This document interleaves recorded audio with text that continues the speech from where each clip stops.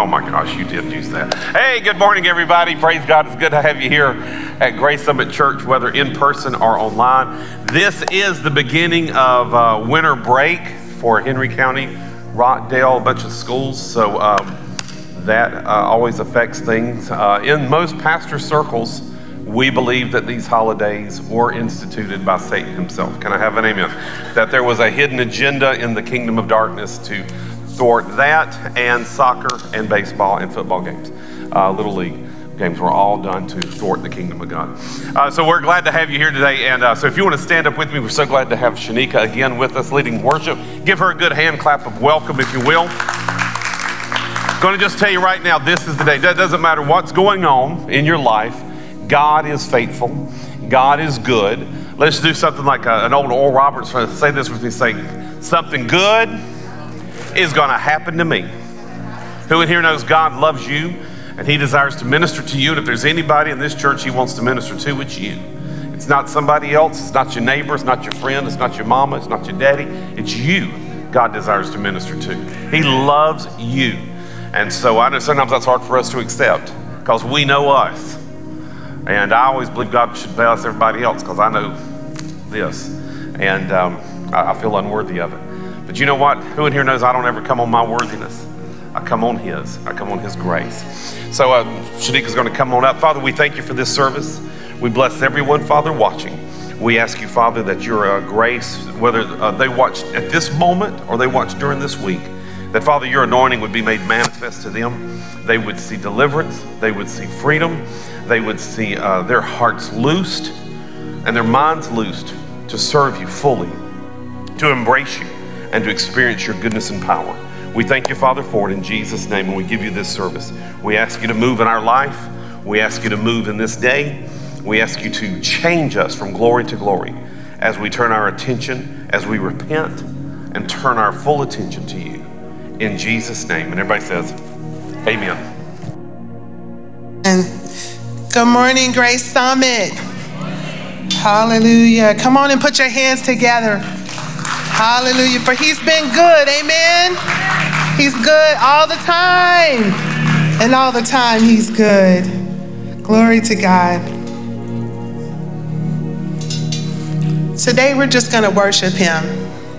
It's going to need a little participation, a little more participation today, okay?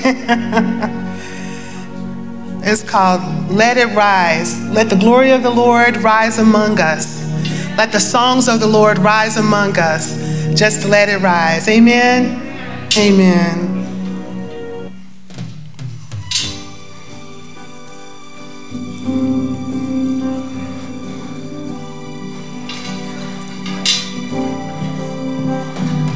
The glory of the Lord rise among us. Let the glory of the Lord rise among us. Let the praises of our King rise among us. Let it rise. Let the glory of rise among us. Let it rise. Oh, let it rise.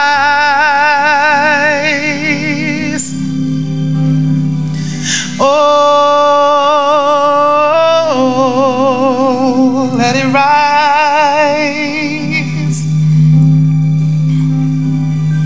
Oh,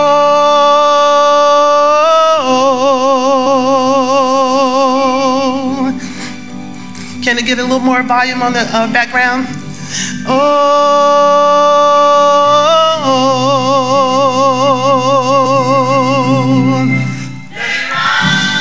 Come on and put your hands together right there.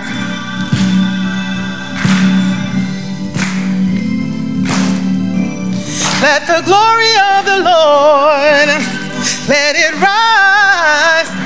Let the glory of the Lord, let it rise. Let the praises of our King, let it rise. Oh, let it rise. Let the glory of the Lord, let it rise. Let the glory of the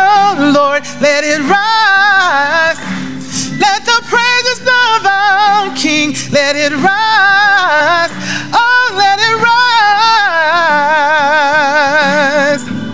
Somebody say, oh, oh, let it rise. Somebody say, oh, oh, let it rise, yeah. Hallelujah, hallelujah. He's worthy this morning. Hallelujah. Let the songs of the Lord, let it rise. Let the songs of the Lord, let it rise. Let the joy, let the joy, let it rise. Let it rise. Let the songs of the Lord, let it rise. Let the songs of the Lord, let it rise. Let the joy, let it rise. Oh, let it rise. Somebody say, oh, oh, oh, let it rise. Somebody say, oh, oh, oh, let it rise, yeah, yeah, yeah, yeah. Hallelujah, he's worthy today, yeah. Let the glory of the Lord, let it rise. Let the glory of the Lord, let it rise.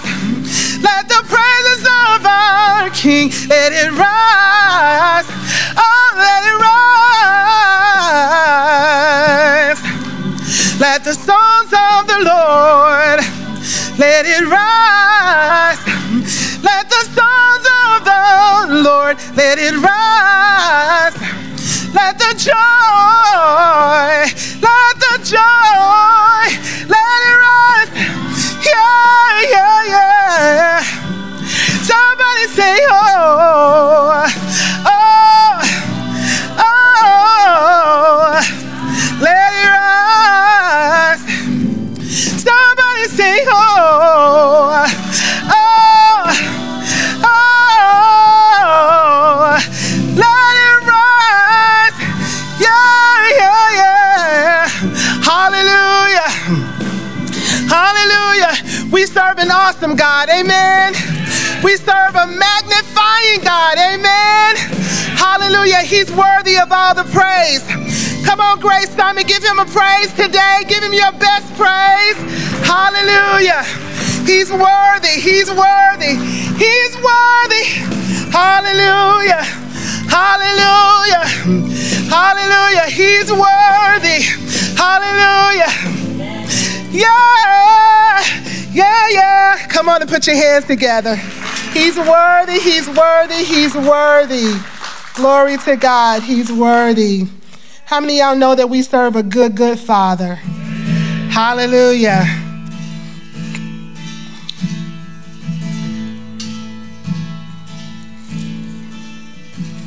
Oh, I've heard 1,000 stories of what they think you're like, but I've heard the tender whispers of love in the dead of night, and you tell me that you're pleased and that I'm never alone.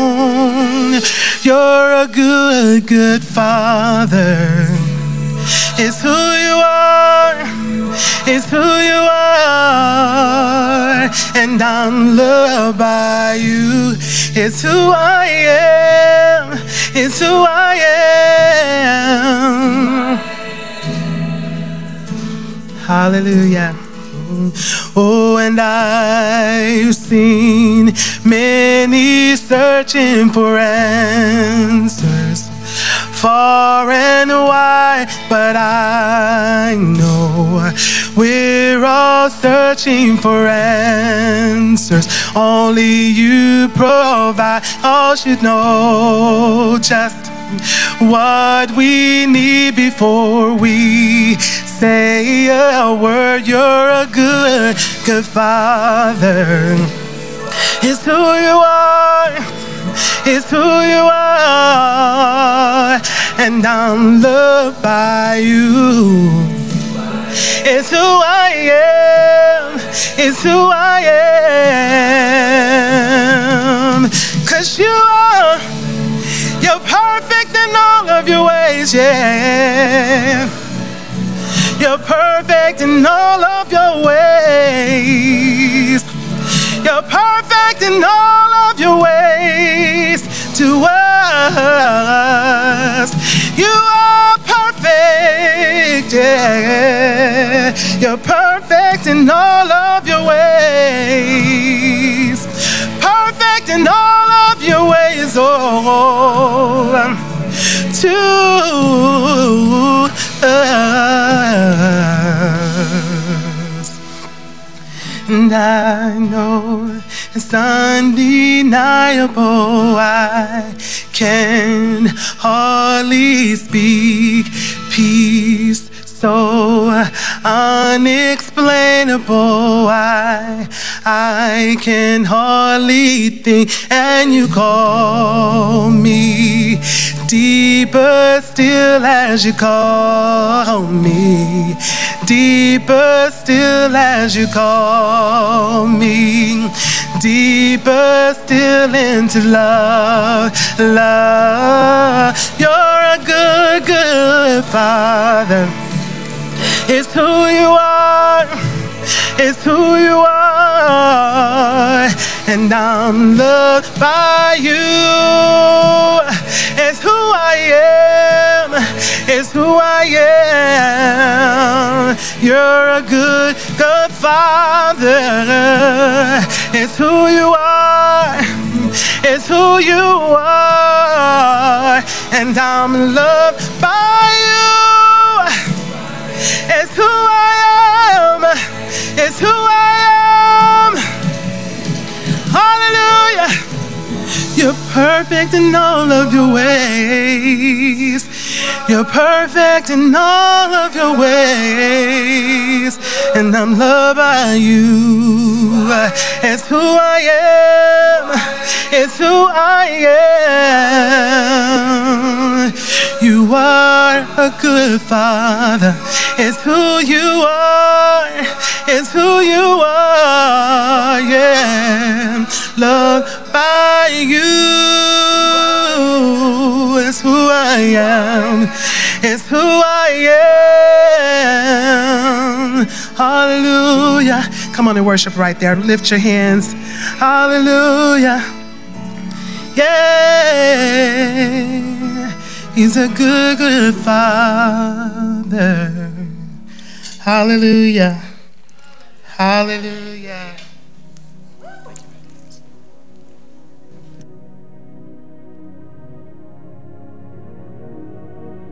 Yeah. Right, Grace Summit, it's a beautiful day out there. It's the day that the Lord has made, and I will rejoice and be. Boy, I'm glad you know that one. That's wonderful. Our prayer time for today, I went looking for scriptures. There's some very good ones out there.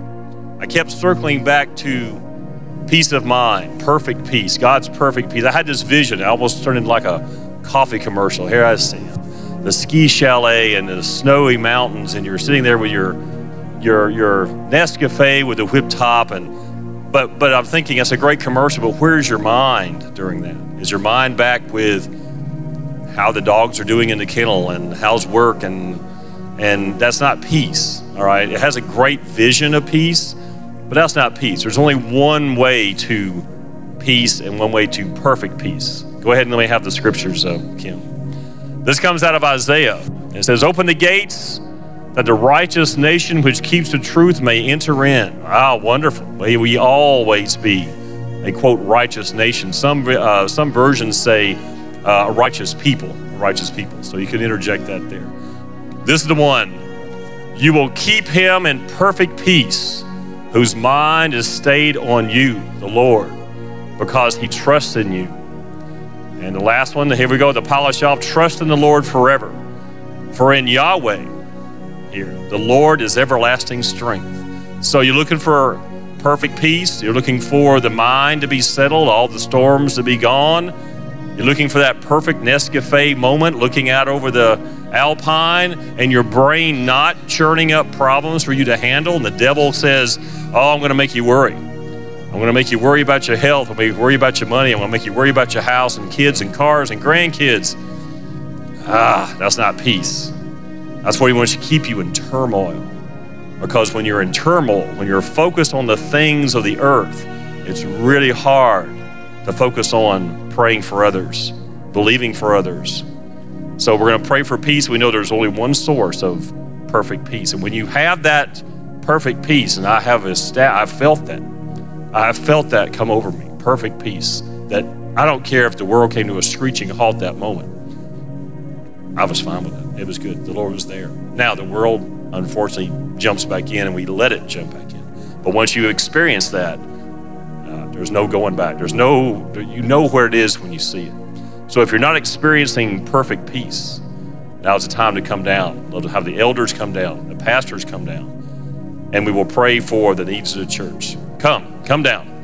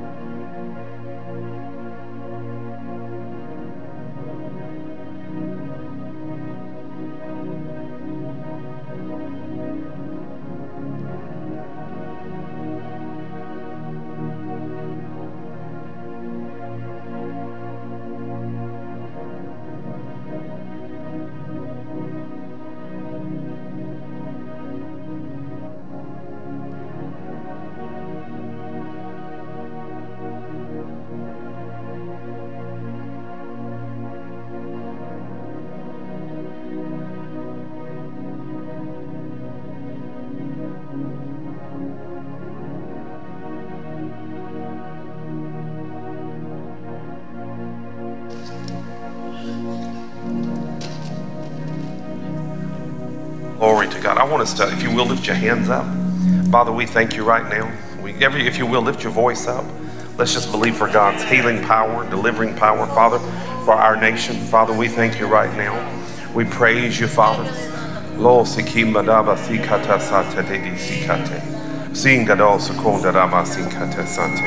We thank you, Father. We give you glory and honor. Come on, lift your voice up. Don't be waiting there. We thank you, Father. Father, we turn our face towards you. We turn our face towards you. We give you our full countenance. We give you our full life. We thank you, Father, right now. Father, forgive us. Cleanse us from all unrighteousness. Bring holiness to our ranks. Bring wholeness to our midst, Father. In Jesus' name. Come on, lift your voice up. Come on, come on.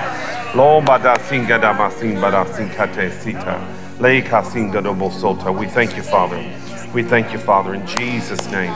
We thank you, Father, in Jesus' name. Glory to God. Glory. Go ahead and continue to worship Him.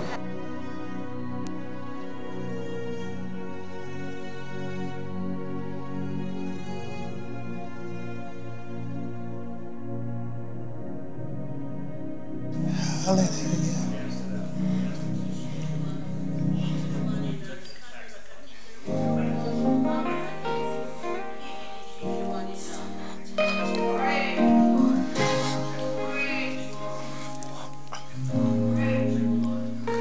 Say the name of Jesus.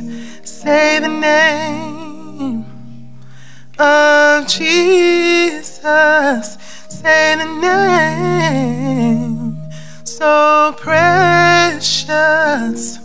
There is no other name I know. Say the name of Jesus. Say the name of Jesus. Say the name so precious. There is no other name I know that can calm your fears and dry your tears and wipe away your pain. When you don't have the words to pray, when you can't find the words to say, say the name. Oh yeah. Say the name of Jesus. Come on and call the name. Yeah, yeah, yeah. Of Jesus. Come on and call the name. It's so precious. There's no other name I know. Say the name of Jesus Christ. Yeah, call the name of Jesus. Say the name, it's so precious. No other name I know. It can calm your fears and dry your tears and wipe away all of your heartaches and pain. When you don't have the words to pray and you don't have the words to say, say the name. Oh, say the name of Jesus. Come on and call the name. Yeah, yeah, yeah. Of Jesus. Come on and call the name. Say the name, it's so precious. There's no other name I know. Say the name. Call the name. Call the name of Jesus. Say the name. It's so precious. so precious, no other name, oh no. It can calm your fears and dry your tears and wipe away your heartache and all of your pain when you don't have the words to pray and you can't find the words to say the name.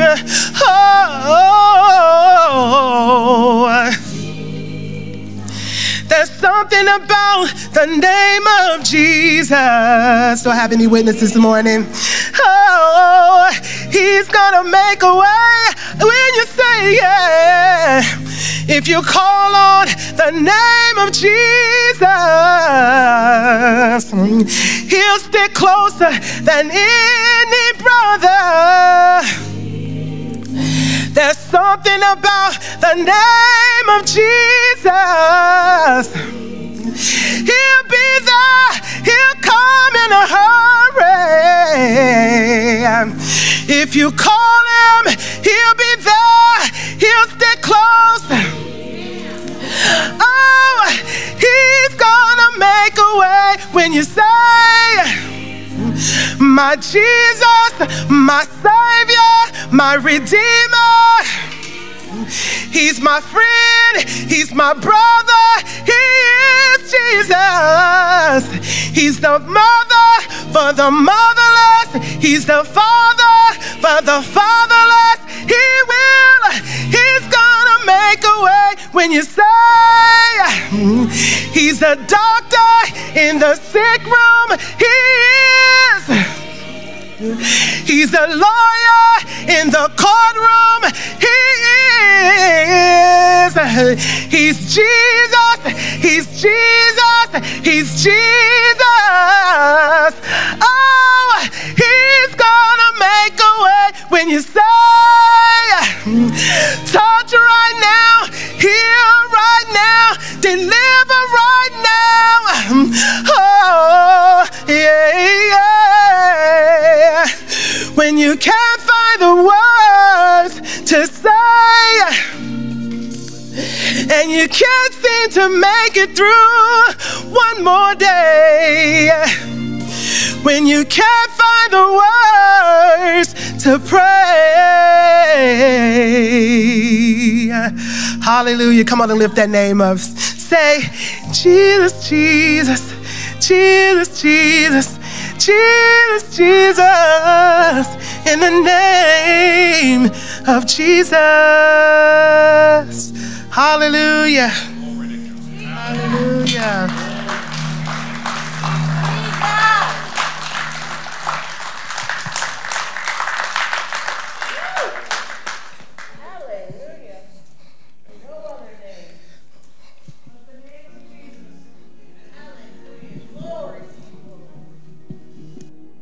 Well, thank the Lord. I know that there were many people touched last Sunday, and I think there were many people that were just touched this Sunday that were prayed for. So we thank God for that. We want to take just a moment to continue to worship the Lord with our giving. So we want to bring our tithes and offerings to Him in just a moment. If you want to prepare for that, if you're here in the sanctuary, of course, you can just take an envelope from the back of one of the seats. If you're watching online, they're going to be scrolling some things on the screen and providing you a way to give this morning also. You know, the Bible says different things about giving. Of course, it talks about bringing our tithes to the Lord as our first fruits. And of course, it talks about God saying that He loves a cheerful giver.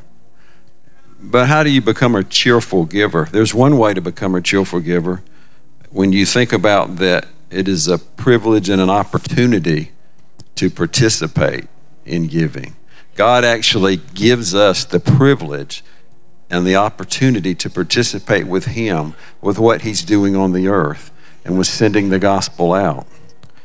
And when we think about it that way, we should be able to give as a cheerful giver. In Colossians chapter 3, verse 23 and 24, it says, "And whatsoever you do, do it heartily as unto the Lord, and not unto men, knowing that of the Lord you shall receive the reward of the inheritance, for you serve the Lord Christ. So everything we do, whatever we do, we should do it as unto the Lord, heartily as unto the Lord, including our giving. Would you say amen? And when we think about it as it being a privilege and an opportunity, we can do it cheerfully. So let's pray. Father, we thank you this morning that we can come into your house and we can worship you. We thank you that you bless us and you heal us and you touch us, Lord. We thank you that you save us, God. We thank you for the gospel that goes out, Father, in Jesus' name. And we thank you that you give us an opportunity and the privilege to participate with you in that, because you didn't have to do that, Lord, but you did. And because of that, we are blessed, because that's how good you are. And we worship you for that this morning, Father. And we just ask that you help everyone to give cheerfully this morning, knowing that we are blessed and how that you give us opportunity and privilege. And we praise you for it right now, in Christ's name. And everyone said, amen. You may bring your tithes and offerings up now.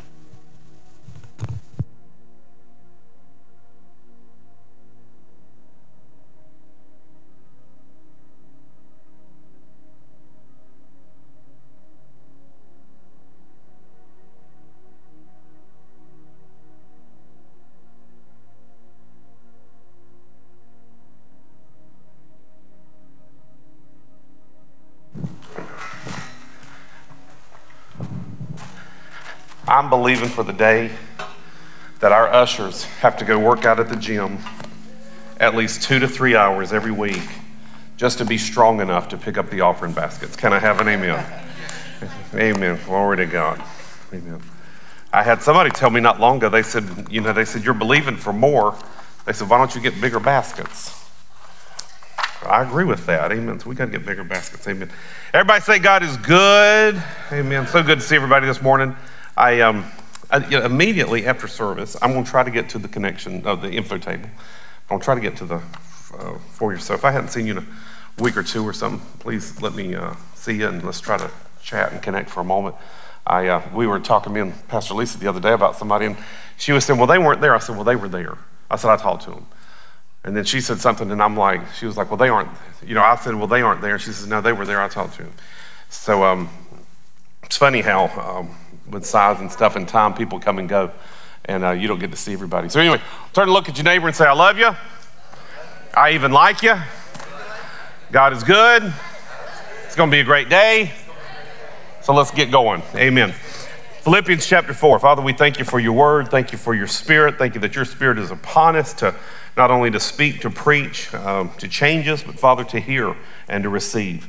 That every eye sees, every ear hears, every heart is receptive to what you would say in Jesus' name. And everybody says, amen. I'm going to read, we're starting a new series today. And it may be maybe a short series. Me and Pastor Lisa were having a conversation about something, and it struck a nerve in me. Now, I am believing for 2023 to be a couple years, if you will, a couple things. Number one, on Wednesday night, we're talking about the Good Shepherd, the 23rd Psalm. I think we've done 5 or 6 services on it, and we're only in the second verse. I'm just taking it really slow. I love the 23rd Psalm. So this is, I believe it's a year of a good shepherd, but I also believe it's a year of expectation. Sometimes when you talk about expectation, everybody wants what? John D. Rockefeller, the guy who was the great oil baron and stuff, richest man in the world for many years. They asked him one time, and they made a comment and asked him, they said how much money he had.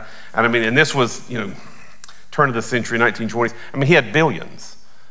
Now it's 200 billions, but like some of the men in those days, their wealth was even more than the guys today if you take into inflation, because they owned everything.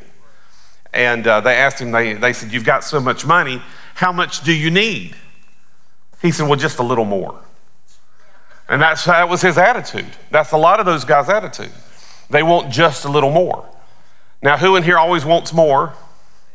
We all do. But in our society, sometimes now everybody wants to have less. They have these people who preach minimalism, meaning that, you'll be happy if you get rid of all your stuff. We used to have a 4,000, who's watched this TV show? You can watch it on HGTV, not as much anymore, but a couple years ago, every night of the week. We used to own a 4,000 square foot house, and it was just so much to clean. So we sold everything, and we bought an 80 square foot house that us and our 12 children will live in, and we're going to drive across America. It's a tiny home. Who's ever seen that show? Now, who in here knows that neither part is right? Now, I grew up, I was born in Aiken, South Carolina. Evidently, we were truants or something, and we were immediately cast out of Aiken because 6 weeks later we moved. I never lived there. And then we moved around. But I grew up primarily in West Charlotte, Belmont, North Carolina. All my life, Charlotte wants to be Atlanta. Has always wanted to be Atlanta. Then I come to Atlanta. Everybody here I know wants to go to Charlotte. I have met more people in my life in Atlanta, and I would just love to move to Charlotte. I wouldn't give a plug nickel for Charlotte. I remember Charlotte crime was so bad in downtown Charlotte. It was horrible in the 70s and 80s that Charlotte changed the name of downtown to uptown. And overnight, it was just as bad as it had always been. Can I have an amen? But it had a new name. I still remember the newscasters going in uptown Charlotte tonight. And I meet people now. And I've heard people say, oh, we just wish we could live in Charlotte. These are people in Atlanta. I'm like, you do realize they're no good, but you do have an NFL team. There's one in Charlotte now, but it's no good either. Can I have an amen? I'm like, you do have a Major League Baseball team. You got a Major League basketball team, and Atlanta used to have a major league or a national hockey league. There's a lot of things. We have an aquarium. We got all this stuff. You have Civil War history. You have other history. You got history up and down the coast. You can get on the coast, you got history. I mean, Georgia's a great place. But who in here knows Charlotte's a great place? Now, the reason I don't care for Charlotte so much is because I just always enjoy where I'm at. I really try to. Because here's a revelation. Where I am, write this down, is where I am. I know that's deep for many people, and that just went over the heads of some people. So I'm going to read quite a number of verses from the book of Philippians. This is Philippians chapter 4.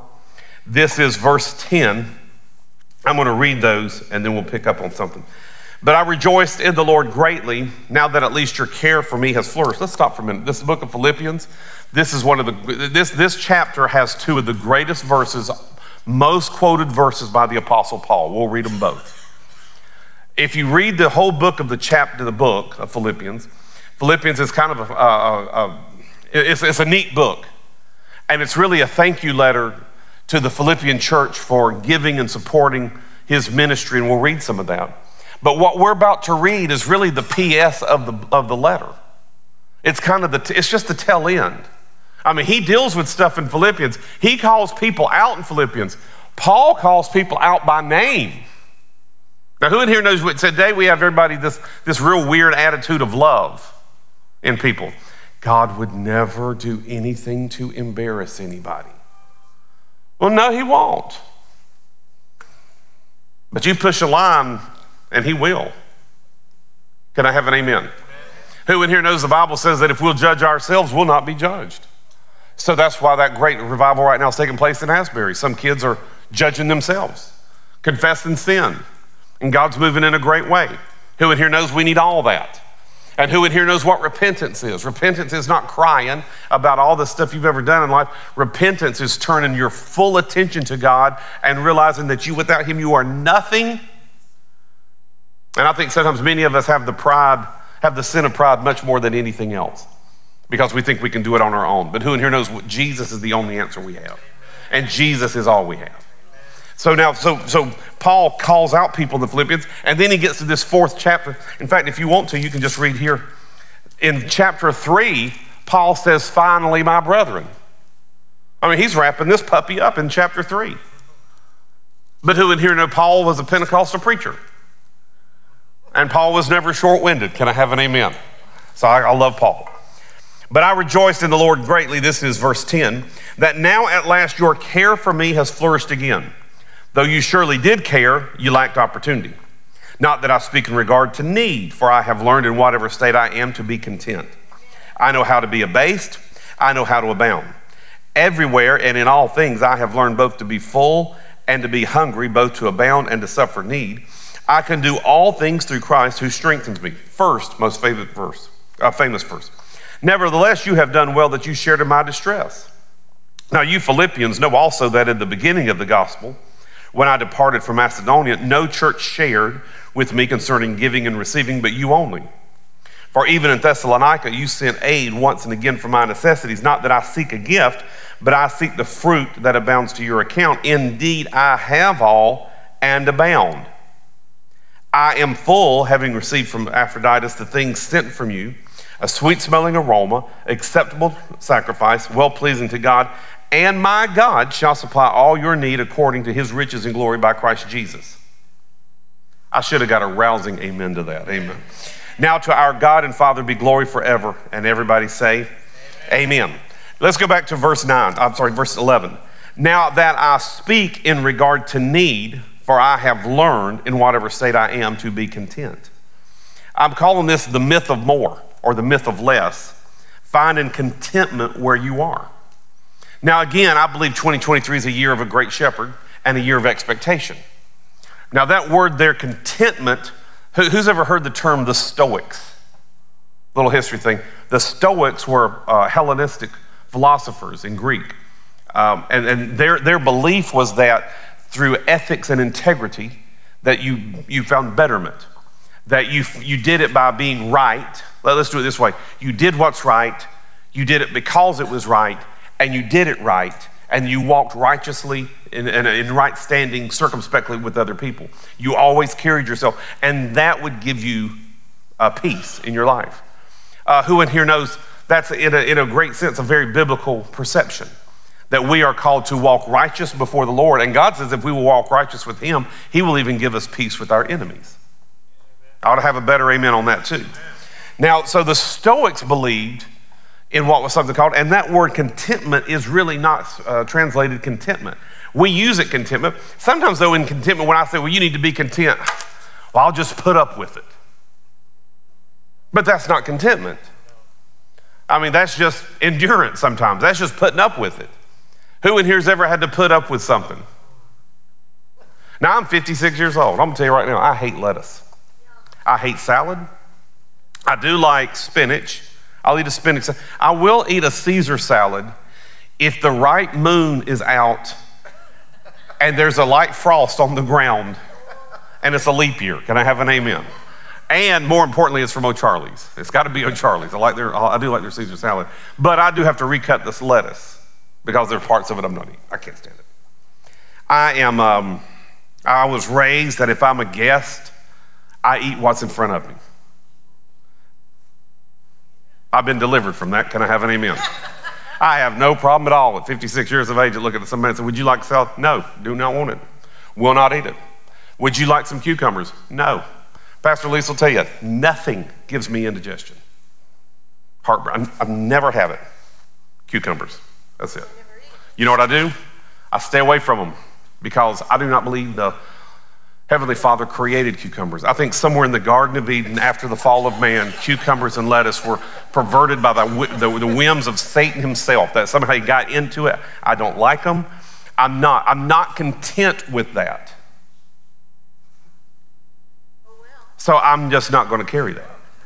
Now, the word contentment there, so again, to many people just means endurance. And God is not wanting us to walk in a place of endurance. The Stoics considered this self-sufficiency. But now see, Paul Christianizes that term, self-sufficiency. Now let me ask you this though. Who's ever done this in life? If I get this, I'll be there. I'll be happy. All I need is this. I had a pastor tell me years ago, we were very good friends. He goes, the Lord had, he was a great writer. He had great penmanship too. My gosh, I mean, it looked like something like the Declaration of Independence. I mean, he had beautiful penmanship. And he grew up Presbyterian before he got Spirit-filled, so he wrote out his whole sermon.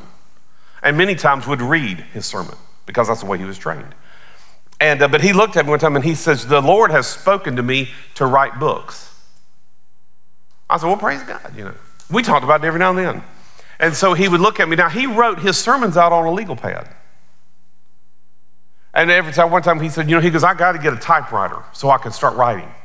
So he went out and bought a word processor. It's when the early first word processors, so you could type a little bit, hit return, and you didn't have to make all those mistakes on those old manual typewriters. Who remembers a manual typewriter? Say amen. Who remembers the beautiful click-clack sound of a typewriter? I love that noise. Okay. And so, he never wrote anything. Well, then one day, me and him both went and bought laptops, early laptops. The laptop didn't even have a hard drive, had 2 floppy disks. This is how old this was. This is how long ago this was. And didn't even have a screen, really. It had that green screen thing with just little ASCII characters. But it would write. He bought it. I think we both paid $400 for them. It was like a killer deal because they were like $2,000, $3,000. We got them for clearance. And so we got them. I used mine for a number of years. And everything was huge. It had a handle built into it to carry the thing around. And I thought I was something else with the 2 floppy disks. I had 1 floppy for the system and 1 floppy to write stuff. And those floppies would hold, I think, 360K kilobytes. Nothing today. I asked him one day, I said, you writing? No, I'm not writing. I need to get a color computer so I can. Who in here knows that if he had wanted to write, he could have wrote with the legal pad? He was already doing it with sermons. He was something else. Well, I got to have this. I got to have that. Well, again, sometimes you can do the same thing with the minimalism. Well, I got to have that. I just need to get rid of this. If I could just get rid of all this debt, I'll be happy. I got a friend who paid off all his debt, then paid off all his house, and is completely debt-free, and he's roughly my age. He's 58, 59. He made a comment. He says, I got to be honest. He said, it's harder for me to live now than it's ever been. I said, why? He says, because I should be saving. He said, but baby, we got some money now. He said, I ain't got a bill one. He says, you let me want it, I just go buy. He says, we're supposed to be saving. And he's like, I thought once I got all this taken care of, I'd be happy. And I'm not. But again, Paul uses the phrase self-sufficiency. Let's look at it again. This is verse 11. He says, I have learned in whatever state I am to be content. I know how to be abased. I know how to abound. Now, again, I was asking the question, how do you fill in this blank? I'll be happy when I'm healed, when I'm promoted, when I'm married, when I'm single, when I'm rich. I'm going to throw this out. If you do that a lot, you're not content. And God wants you to live contented. Or, I'm going to say it again, Paul Christianized the phrase self-sufficient. Because our sufficiency isn't in ourselves. Is that right? Our sufficiency is in Christ, in Jesus, in Him. Our sufficiency is always. And if you ever make yourself the sufficiency, you have become almost an idol worship because you are now the God that is going to get you through. Who in here knows that without God, none of us is going to make it? Same pastor who said he was right. I've always loved this story. He said he was talking to another pastor one time, and they're talking about a third person they know that had served God and had turned his back on God and gotten way back off into sin, living wrong. And he's talking about it, and he says, boy, he sure needs God. And he's talking about, he keeps just talking, the one guy. He said, man, he goes, that guy just needs God. He just needs to give. He just needs God. He needs God. And the pastor friend of mine looked at him. He said, well, I do too.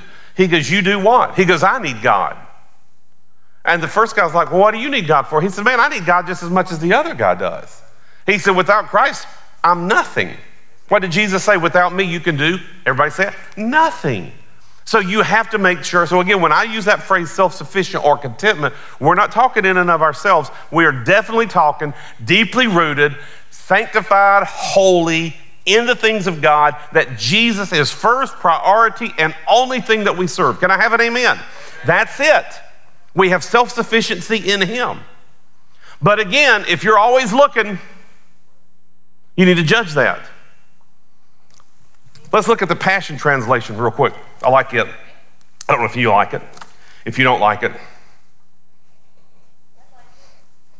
sorry.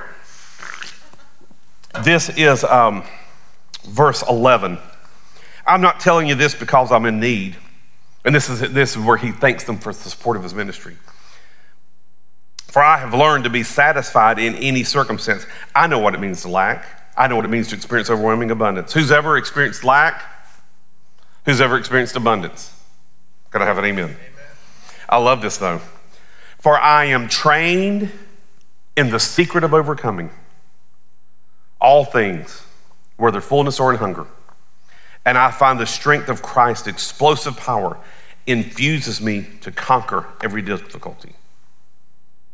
Paul learned the secret of overcoming. In fact, not only learned it, he trained himself in the secret of overcoming, which tells me that contentment and self-sufficiency is actually several things. It has to be learned, it has to be grown, and it is something that we develop over time through all the things we go through. Because who in here knows we always want things to change? I ought to get a amen. We all do, let's be honest. Who in here wants to make more money next year than you make this year? I mean, who in here wants a raise this year? Who in here wanted a raise last year? Who didn't get a raise last year? Can I have an amen? You know what I'm saying? I mean, whatever. So you always want more. Who in here feels pretty good today?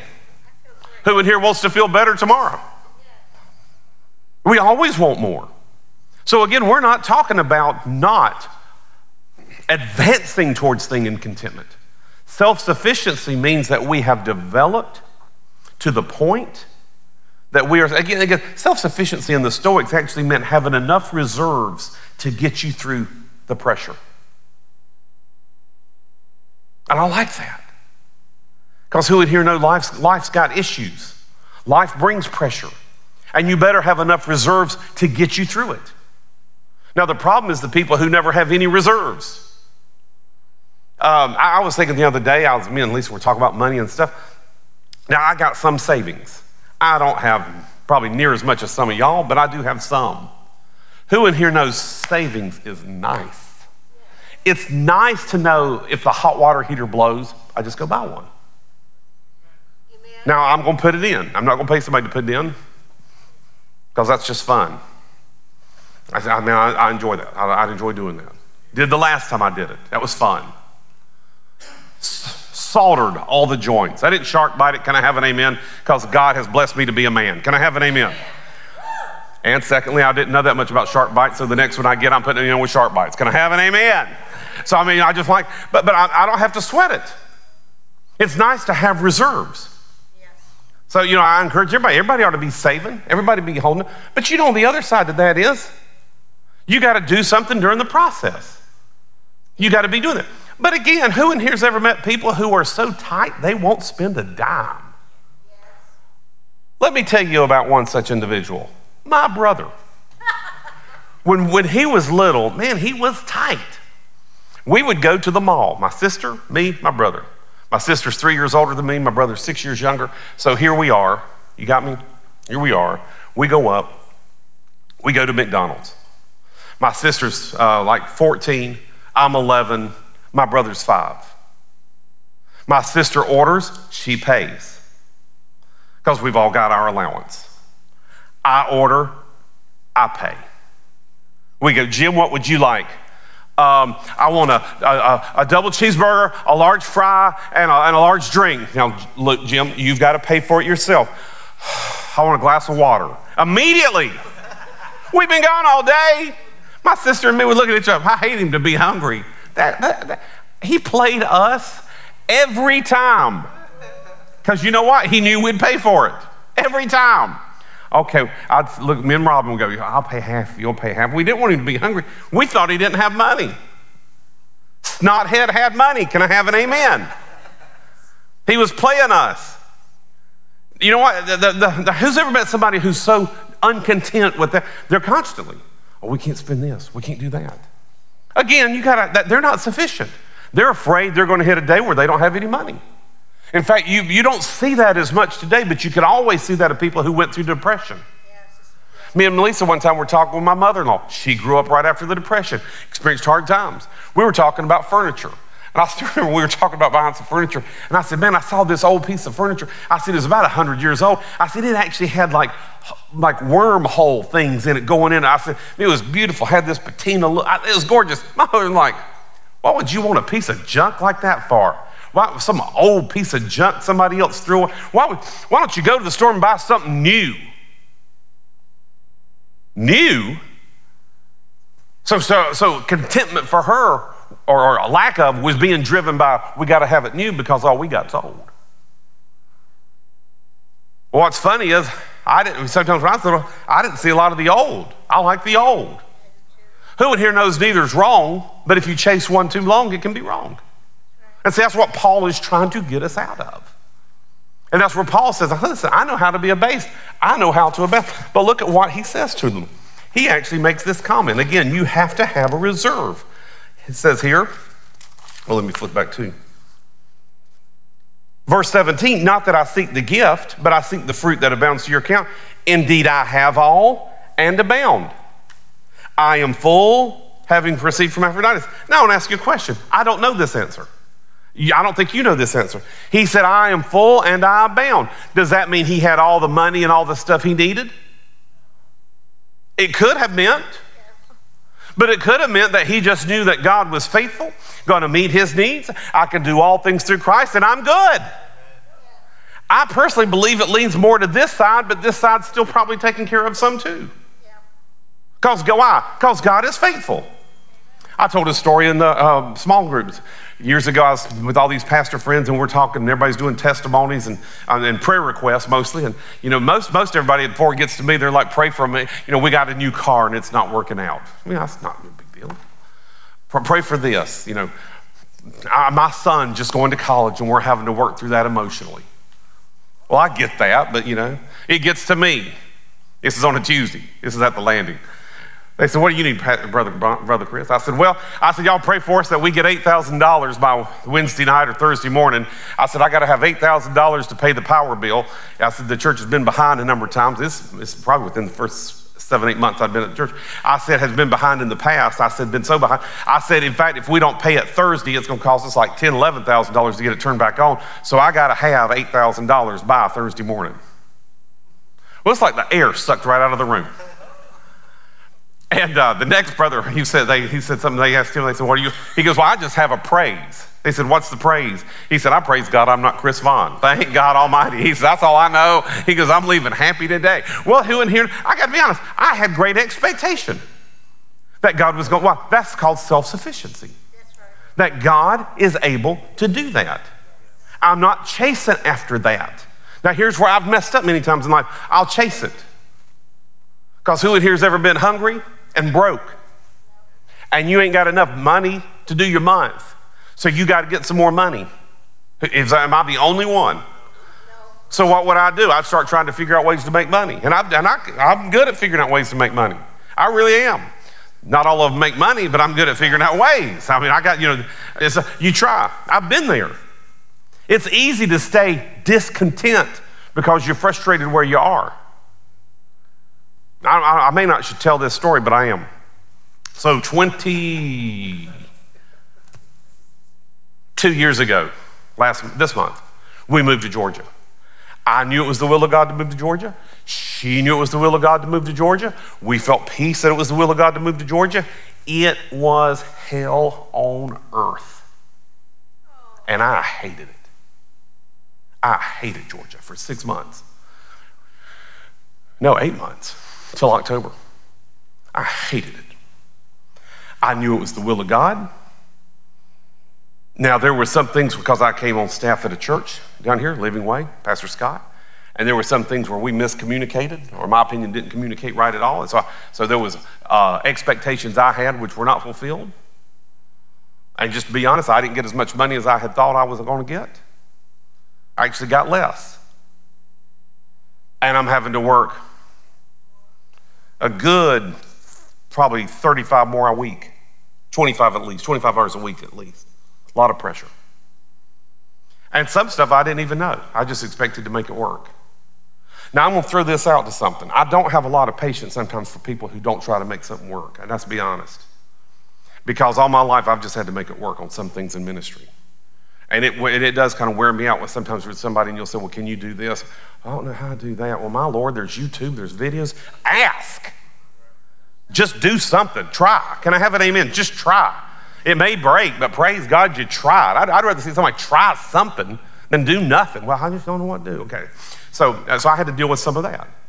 Not only in me, but other people. Because I was over everything. I didn't know I was going to be over everything. Let's all say this word together very slowly so we can emphasize the point. Everything. That was my job. I hated it. I kept looking back. I kept thinking forward. Before that, I had been a guest speaker, traveling evangelist, conference speaker. I'd preach at different churches every week. But now, again, we both said we knew it was the will of God to move to Atlanta. Did we not? We knew it. I knew it was the will of God. And yet I hated it. And when I say hated it, I mean despised. I was not happy. True? I was not happy. Scott Reese was not happy. The kingdom was not happy. And I was doing everything I could to do it right. But who in here knows when this isn't happy, the spirit of a man, it messes everything else up. So on September 11th, we go down to the beach. During the week of September 11th, we went to Edisto Island. And we're out there on Edisto, and we'd done something, and that's the only time we ever went there, and it was a great vacation, except for September 11th. I also had to do my grandmother's funeral. I did that on September 11th was a Tuesday. That closed down everything that we could go to in Charleston. Wednesday, I did a funeral. So Thursday and Friday, we'd planned on doing a bunch of stuff with the kids. Well, we can't do none of that because everything's shut down. So I sat up one night late, and I wrote out all my feelings about what I was going through. And I do that every now and then. And I gave it to her to read. And here's the part that hurt me the most. She started crying. And I was like, well, what's wrong with you? You ain't going through this stuff. She said, it hurts me to know that you hurt this bad. And so me and Scott one day had a heart-to-heart. And I just told him, I said, I'm done. And he said, okay. He said, well, I don't want you to leave. He said, but he said, if you are, I'm done. Driving home from that meeting. Now, here's my point. I got to praying. I knew two things. I knew no matter where I go, God's going to take care of me. Now, I have confidence in that. And then you get those people, well, what if it's not the perfect will of God? I'm his sheep, and he's my shepherd. And I may be out of off the perfect, but he's always leading me back to it. So he will not leave me nor forsake me. So I'm not going to be not taken care of by him. Has everybody got that? That's not up for debate in my heart. I know people who want to debate that, have fun with that, and believe your good shepherd leaves you absent in the field. Not mine. He's a good shepherd. Can I have an amen? So that's why when I see him, I go, can I have an amen? Every time I'm happy. I knew that, but I also knew that the hand of God wanted me there in Atlanta. So I'm driving home. Now, who's ever heard the story of Abraham? Promised for 25 plus years, father of many nations. 25 plus years, his wife's going to have a baby. 25 plus years that the sand and the stars would be like all his children, and he ain't got a kid yet by his wife. But if you find in Hebrews 4, it says he had perceived in a dream.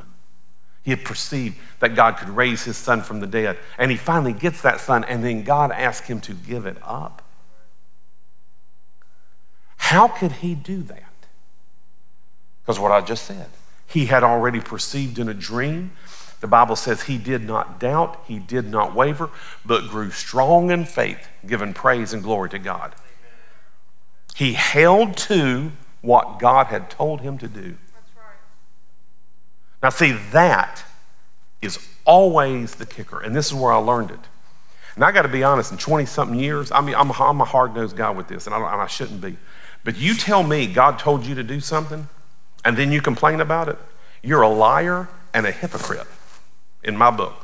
I know that's a hard way to say it, but I have gotten to the point where I am just so tired of hearing preachers, God, in public, God told me to do this.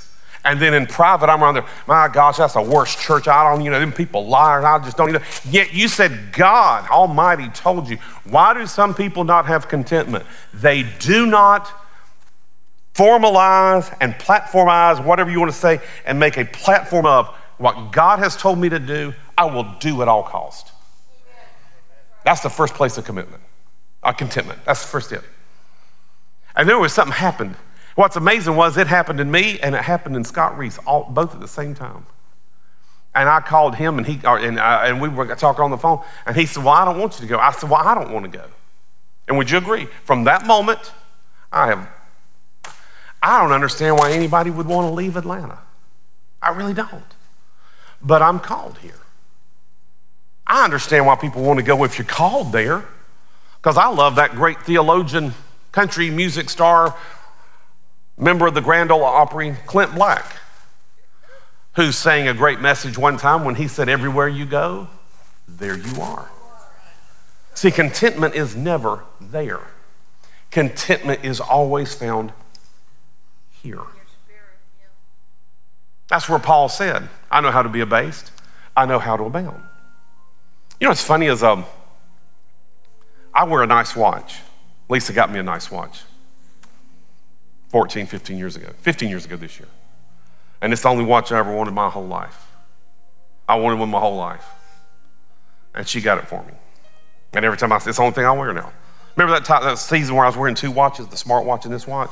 That's why I wore that, because I'm not taking this watch off. I want to wear this watch every day of my life. But I got to be honest, it is just a watch. And I was happy with she got me a Seiko. I probably was psycho for wearing it. Wow. Sorry about that. A Seiko watch. I put it on and I had one that was actually bought to me from the youth camp. They took up an offering one year for me and Lisa, and they gave me it was about $300 out of kids coming to youth camp. Bless me, I still have it. It don't work, but I have it. The battery died in it. You can send it off, but it's like $400 to get the $300 watch fixed. So it just sits in the box. I actually have my grandfather's watch that he had when he died. And I've worn it some. Got it fixed. I like them all. But I only wear that one. You know why? Because that brings more contentment to me, because it reminds me of her.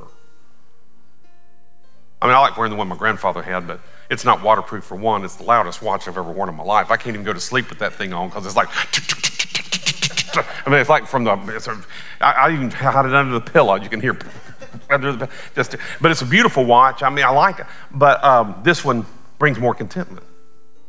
But you know what? They're all watches. We tried to get my dad a watch for years. My dad wore a Timex from Walmart for $38. Broke the crystal. I said, Dad, let's go get you another one. No, this one's fine. Had tape on it, Scotch tape. Did that for probably 10 years. I mean, it'd start poking. He'd scrape it off. He scraped it off so much you couldn't read some of the other places where the plastic thing was, because he had scratched it. He said, well, son, I don't care.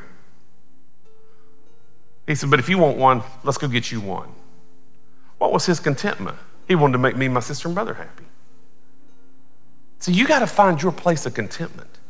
But that place is only ever found in the Lord first. Amen. And what God has told you to do. And when you submit to that, I promise you this, everything in life becomes easier. I told Lisa this week, that's probably one of the sweetest compliments she ever gave me. And first time I ever traveled as an evangelist, I griped and complained all the time.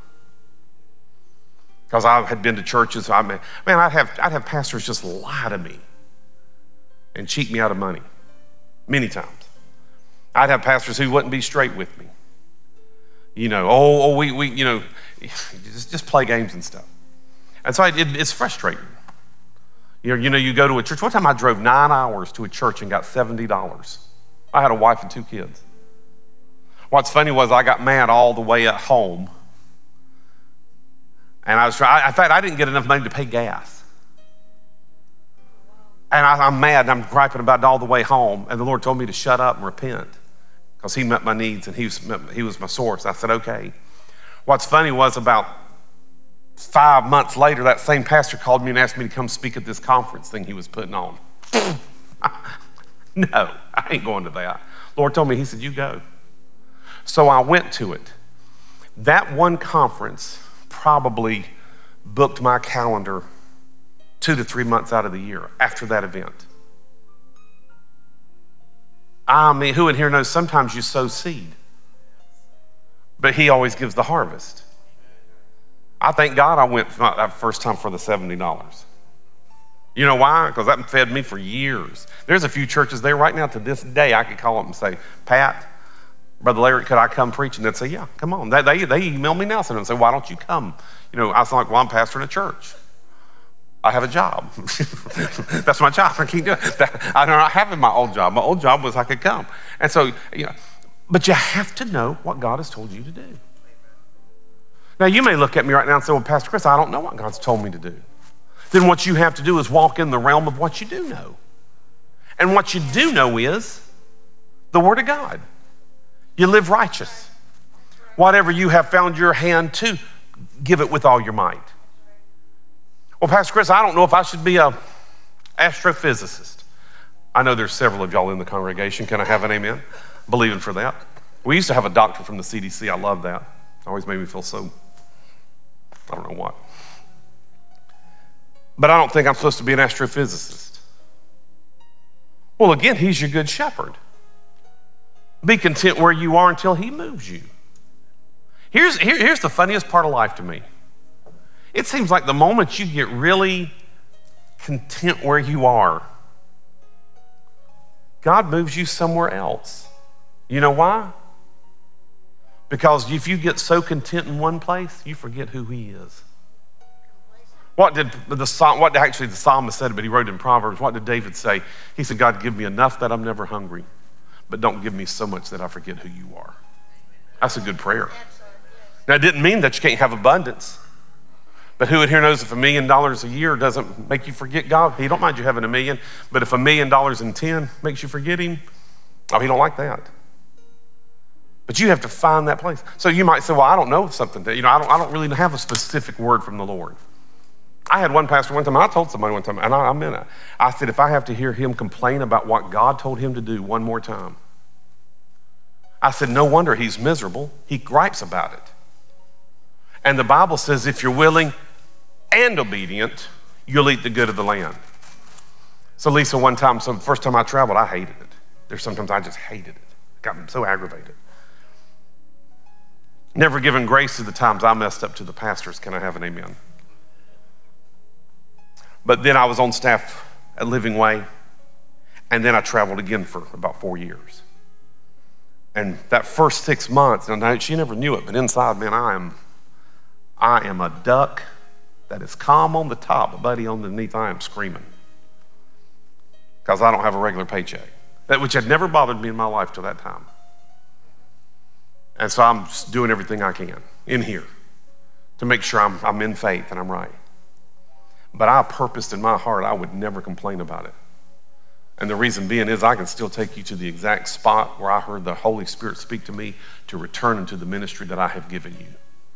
It's right near exit 173, Toccoa, Georgia. There's a little dip on 85 South. I can take you to the spot. And every time I get that spot, I remember the goodness of God.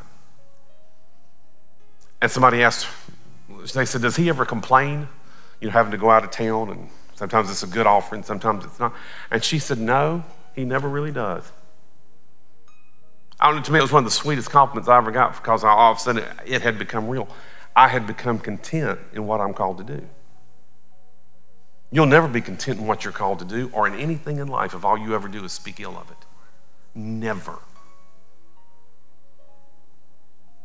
I heard a guy say one time, and he was talking about all the stuff God had given him. God had given him cars, and God had given him this. And he said, somebody looked at him and said, well, I don't know why God don't give me a good car.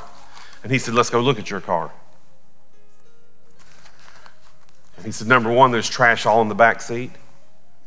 He said there was, had not been washed in 47 years. I'm exaggerating. He looked at him and he said, why would God give you anything? He says, you don't take care of anything you got now. He said, well, now you do what you want to do. He said, but I wouldn't give you a car either if you're going to treat it like that. Now, who in here know if you got an old junker and it's a beater? I'm not talking that. But who in here knows too, you still need to take care of a beater? I saw a picture of somebody's car. I don't know how they drove it. It was a little 4-door car. God is my witness. It had plastic bottles all the way to the ceiling in the back, all the way out the back, went towards the back window, all the way in the front passenger seat up to about eye level. And if anything fell on you, I don't know what you would have done to hit the pedals, because it was nothing but plastic bottles. And it wasn't like a prank. You could you could see the trash and the wrappers and the candy things and stuff. It was horrible. Contentment would not have you do that. Why? You're self-sufficient. It doesn't take much to be self-sufficient in Christ. It just takes leaning on him. Can I have an amen? Now, next week, I want to go through 5 things you can do to be content or to walk in sufficiency. But the one I want to end on this one, and I'll hit it again, is you have to make what Jesus said the most important thing in life. And the first thing he says to all of us is to be born again. Can I have an amen? Amen. And the second thing he says is follow me. I think it's great that in this day, all of us get to follow him intimately. But in his day on this earth, there's really only 12 that got it. Really about 120 or so traveled around with him. But only 12 were really close. And out of the 12, he did more with 3. And out of the 3, it says he loved John. But who in here knows Jesus don't have favorites? I think John just felt he was loved more by Jesus. Because I know Granny Vaughn loved me more than any of my other cousins. Can I have an amen? How she could even love some of them hellions, I don't know. I was the angel child. Can I have an amen? I know it. Because she brought me my favorite cake every year for my birthday. I did not know until I was about 14 years old. She took every kid their favorite cake. I just thought she did me because I'm her favorite. Jesus loves you. Contentment always starts there. I'm going to throw this out, and I want everybody to meditate on this week. If you're not content in your heart, you'll never be content in any other area of your life. You'll always be striving. Who's ever met a guy who's a player? Always having to date every woman, sleeping around, living right to sleep wrong. Can I have an amen? But you know what's the bad thing about it? And they don't understand why some things don't work. Their heart's not settled. Because if you can't be content single, you'll never be content married. If you can't be content poor, you'll never be content rich. Because all the stuff we're talking about right now is just stuff. Well, I hate my job. Find contentment. I just don't like this. I just don't like that. I hate doing this. But what if God told you to do it? You know what you ought to say? Yes, sir, I'll do it. I find my strength in you. You know, some things that God tells us to do stretch us. Can I have an amen? It stretches our faith. It stretches our expectations. It's hard in the natural. But once you give up to it and you just say, well, whatever it is, it is. And y'all have heard me tell the story too many times. I was in that mission trip into Panama, hated it. Mad as a hornet for about a day and a half. The van does not have air conditioning. Can I have an amen? It's 100 degrees. There's 15 people in a 15-passenger van with 15 people's worth of luggage in the van. There is no room for air to move in the van. with the windows down. Has everybody got me? 15 people, 15 passengers, 15 people's luggage crammed in the van. It is underneath us. We're holding it. It's there. We could have rented another van. Can I have an amen? This is what I'm saying to myself the whole day and a half. I'm mad. I'm aggravated. We paid money. I'd have paid extra money to take care of my church people. And I'm sitting there, and I am mad. And the reason why the guy wouldn't do it was because he didn't want to spend the money. He was going to cut into his profit on our missions team. I said, my gosh, man, I'll go rent one now. Oh, no, I don't want to put you to any bother. I'm like, well, you don't mind making me sweat for 12 days. And we had to drive all the way across the nation of Panama. That van overheated often. And we would have to get out in the middle of a jungle, let it cool down, and walk up the hill so that it didn't strain the van. And $750 would have rented us a new van for a whole week. I would have paid $750. Can I have an amen? But I'm telling you, I heard the voice of God speak in my heart. Chris Vaughn, you shut up. And you sit down and you enjoy the ride. This doesn't last forever. You only got about 9 to 8 days left. So hush, be a good leader, be a good example, and enjoy the ride. I gotta be honest. After hearing that sternness, I repented. I had the best time. Sweated like a dog. Can I have an amen? Had the best time. Everybody around me still griping and complaining. It's hot. It's hot. Have you noticed that talking about how hot it is does not make it any cooler? I know that shocks many people. Hot, hot, hot. I had the best time. We saw God move. We saw God move. Everybody say contented. Means self-sufficiency. Say that with me. Means self-sufficiency in Him. And He's a good shepherd, guys. He'll lead you and guide you. He'll lead you. He'll take you to the small places, to the quiet places, and in fact, even in the presence of enemies. Now think about this self-sufficiency. I can't wait to get to this on Wednesday night. In the presence of enemies, He still prepares a table for us, and we eat in comfort. That is contentment. Can you imagine sitting across the table from an enemy sworn to kill you and not even flinching to eat in peace? Why? Because you've got a shepherd with you. That's contentment. I would be eating like this. One hand on the gun, one hand on the fork. Can I have an amen? Now I'm right-handed, so this fork's gonna get messed up, but that gun's gonna be ready. Can I have an amen? That's the way I'd be eating. But who in here know that I know that if the good shepherd's behind me and he's got a rod and staff, he can beat the snot out of that guy before he even flinches. Amen? I can be content and enjoy the presence and enjoy that moment. Everybody say contentment is who I am in Christ. Amen. Father, we thank you right now. We bow our heads. We thank you for your goodness to us. We thank you for your graciousness. Father, we ask you right now to speak to our hearts areas that we need to give you. Right now, if you're not born again, I challenge you, command you to prayerfully make Jesus the Lord of your life, whether you're in person or online. But if you'd say right now, Pastor Chris, I'm not content in certain areas. Now again, I'm not saying enduring. I'm talking about an inner heart peace, knowing that God is at work in your situation, taking you from one place of glory. The Bible says He leads us from glory to glory.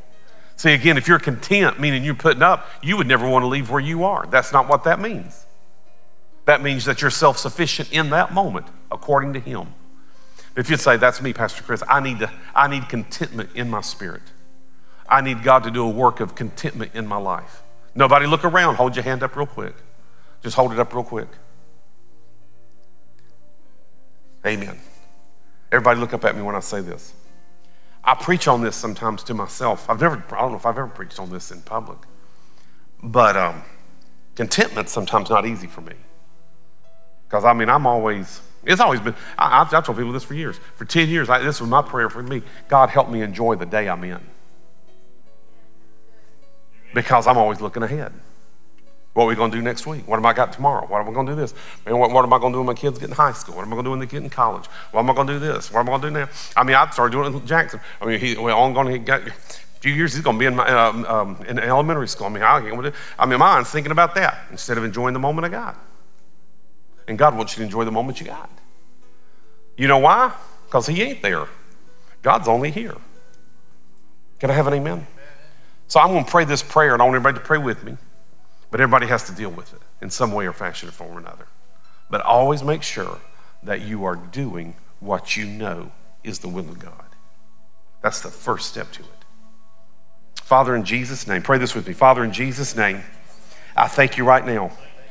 And I ask you to do a work in my life. I believe that Jesus is Lord. I believe you raised him from the dead. I believe I am saved. But I ask you to help me walk in a spirit of contentment. Self-sufficiency in you, not in myself. I will not chase other things. I will only chase you. My joyfulness, my happiness, my safety, my peace, my abundance, my prosperity, my healing, everything flows from you. I will only look unto the hills from whence comes my strength, and my strength is from the Lord.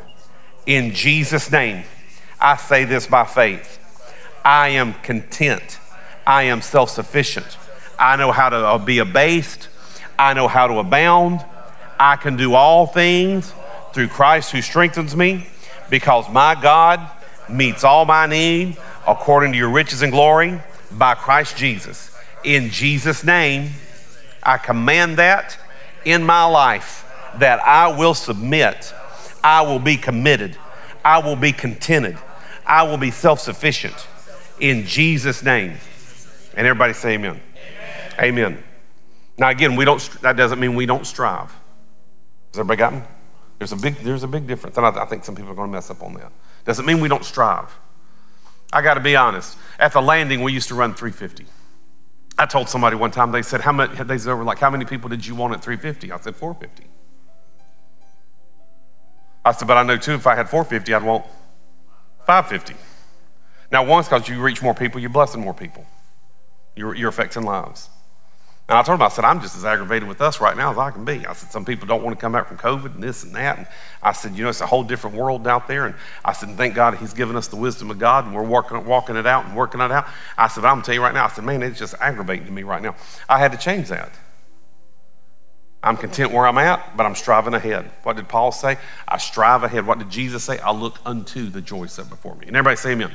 Okay, a couple things real quick. We got our Wednesday nights coming up. We've got Second Saturday prayer coming up in March. We've got the women's, which is the first Saturday morning. That is going great. Gangbusters. That's just going great. So I want to encourage all the women to be a part of that. Going to throw this out. If you're a man who brings your wife, you have to leave the area. What happens in Vegas stays in Vegas. What happens in women's ministry stays in women's ministry. Can I have an amen? And so throw that out. There was something else. Was there something else in the slides? That's it. Okay. The biggest thing again, Easter. Easter is 7 weeks away. Now we've got cards already printed. We got banners printed. They'll start going out probably this week, first of next. The cards, we actually have a website. We got to get finished putting together, and the card actually sends people to a website. It'll have a video and have a map and have blah blah blah. I want to encourage you to begin doing something. Now the website will also have this too. We'll talk about this next week. It's going to have a place for people to sign up to pray. I want you to begin praying right now. Let's put in the work prayerfully to believe for God to do supernatural things this Easter, to draw people in so that we can see their lives changed. I'm probably going to show a couple pictures over the next couple of weeks, because I don't know what heaven's going to be like on so many levels, but I do wonder, and I know I will, because I have had people come up on this earth and through this and thank me for doing something that brought them to the Lord. Me and Lisa were at Chick-fil-A one day, and the guy walked up and he said, he goes, I was in your service. He goes, I came to a service you were preaching in. He goes, and I got saved in your service, in your ministry. Well, man, it just blessed me. But who in here knows that all the stuff we do for this Easter, when we get to heaven, we'll have people come up to us and say, thank you for doing what you did. Last year, we had that happen. Last year, we actually had probably 20 people come from a drug treatment facility, just out of the blue, showed up. Came for several weeks. And then their leaders changed, and evidently the leaders didn't want to do church. But I was grateful to have them here.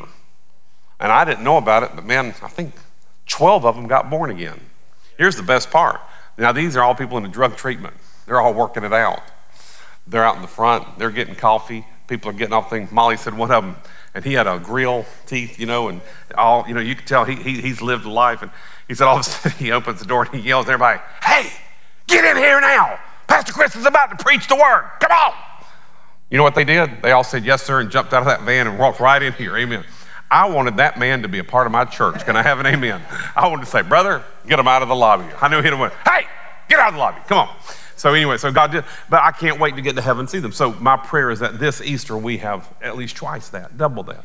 And so also in that, we're going to do a work day around here to make sure things are cleaned up and done better. We actually need to get a couple rooms over here straightened out so that we can, right now, if we had to get extra chairs in here, I couldn't do it. It would be almost impossible. It'd be a 3-man job just to get them out of the room because there's some ceiling tiles and stuff, so we got to get all that straightened out and some stuff outside. So you're going to hear about that next week and a sign update for that. It's going to be on a Saturday from 9 to 12. We're going to start at 9. We're going to end at 12. If we're not done at 12, we're going to pretend it's the rapture and just leave. Can I have an amen? Okay, that's all we're going to do. I promise you, 9 to 12. It's not going to be that church that's from 9 to 12 and we eat breakfast, lunch, and dinner together and go until 10 o'clock. I'm not doing that, okay? Except for Eli. You're required to be here all day until I leave. I'm teasing. And so a lot of things come up. So it's going to be a great time. Everybody say, I believe. Stand up with me. Say, the next few weeks are going to be powerful. Amen? Amen. Amen. May the Lord bless you and keep you. May the Lord cause his face to shine upon you. May he be gracious unto you and give you peace because you are content in him. In Jesus' name. And everybody says, amen. God bless you.